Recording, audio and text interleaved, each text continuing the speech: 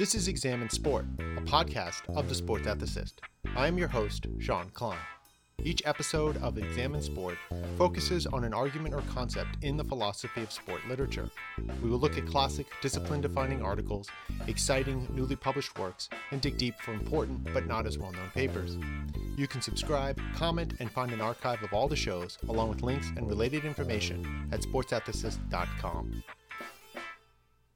In this episode, we dig deep to an early paper in the philosophy of sport literature. Kathleen Pearson's Deception, Sportsmanship, and Ethics, published in Quest in 1973, analyzes the ethical status of deception in sport and athletics. This short and exceptionally clear paper has influenced later work regarding deception and fouls in sport. Now, Pearson's overall structure is to break down deception into two basic kinds and then explain the ethical status of each kind of deception. Now, before looking at Pearson's distinction between strategic and definitional deception, it's important to look at her view of the nature of sport. Although she doesn't use the term, Pearson is a kind of formalist. Several past episodes discuss formalism, especially episode 3 on the ethos of games. I suggest checking those out for more on formalism. But formalism is the view that games are understood, defined, and explained solely, or at least primarily, in terms of the formal, explicit rules of a game. And we can see Pearson's formalism when she defines games in the following ways. Quote, a particular game is no more, in terms of its careful definition, than its rules, end quote. And a second example, a game, quote, a game is identified or defined as being just that game by the rules which govern it, end quote. Now, along with formalism about games, Pearson defines the purpose of athletic activities.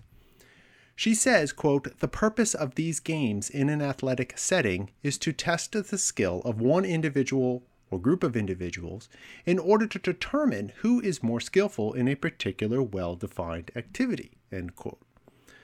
Now, the formalism and well-defined purpose of games together give Pearson a clear principle by which to evaluate actions, in particular deceptive actions, in sport. That rule of thumb, as she calls it, is, quote, if an act is designed by a willing participant in an activity to deliberately interfere with the purpose of that activity, then that act can properly be labeled unethical, end quote.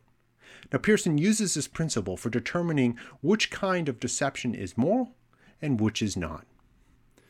All right, let's summarize to sort of where Pearson's view is at this point. There's three main ideas.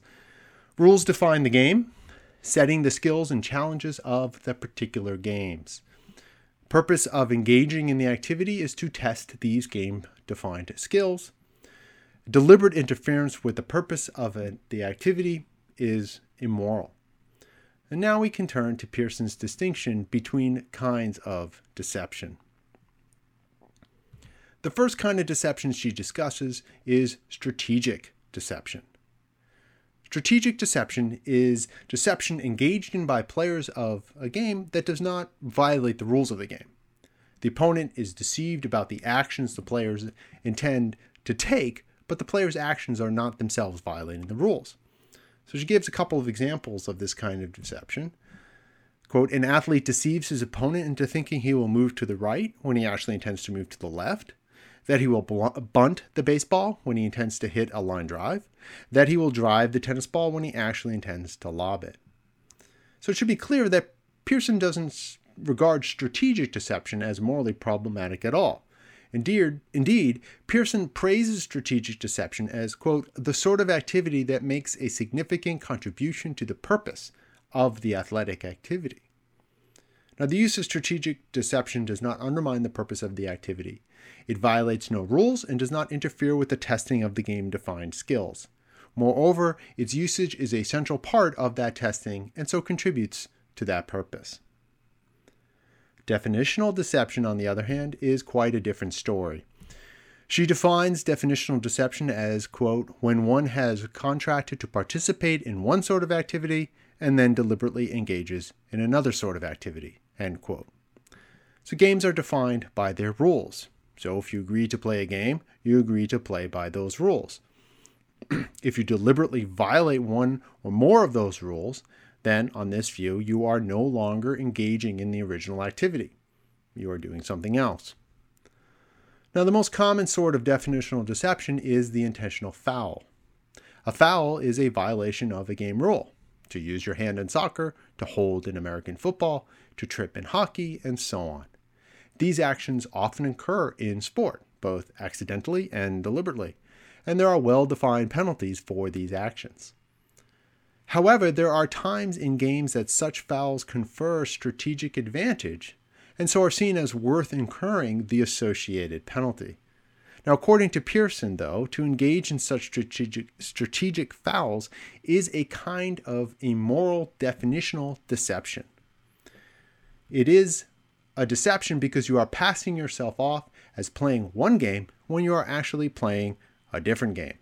The game you have agreed to play prohibits certain activities, and so if you engage in those prohibited activities for strategic purposes, you are not playing the original game, although you make it seem as if you are. Pearson says, quote, "If this is the case, a player who deliberately breaks the rules of that game is deliberately no longer playing that game," end quote. And this, argues Pearson, is immoral since such activities are designed deliberately to undermine the purpose of the game. She asks rhetorically, quote, "How can it be determined which of the two players or teams is more skillful in a game if one of those players or teams is not even playing the particular game?" End quote. Now, Pearson allows that accidental fouls occur naturally within games, and since they are not, in virtue of being accidental, designed to deliberately interfere with the purpose of the game, they are not immoral. Quote, "Since the criterion of intentionality is missing from the accidental foul, that act has no ethical significance," end quote. Now, she also addresses the objection that since penalties for fouls are defined in the rules of the games, then the strategic use of such fouls is not a deception. On this view, fouls are not outside of the rules of the game, so won't count as a definitional deception. Now, Pearson rejects this argument by analogy to law. Law codes include the penalties for violating the laws in the code, but it would be absurd to then conclude that such violations of law are thus within the law. By analogy, game rules can define the penalties for rule violations without legitimating the violations as part of the rules. She writes, quote, "Even though the penalties for fouling are contained within the rulebook for a game, the act of deliberate fouling is indeed outside the rules of that game." Now, Pearson's arguments in this paper are straightforward and clear. That doesn't necessarily mean they are correct, but their intuitive appeal and clarity certainly played an important role in the article's influence. As discussed in episode 4, Warren Fraulet offers a formalist critique of the, quote, "good foul" that clearly relies on Pearson's reasoning. Others, as we will see in future episodes, take up several of the issues raised by Pearson's analysis of deception.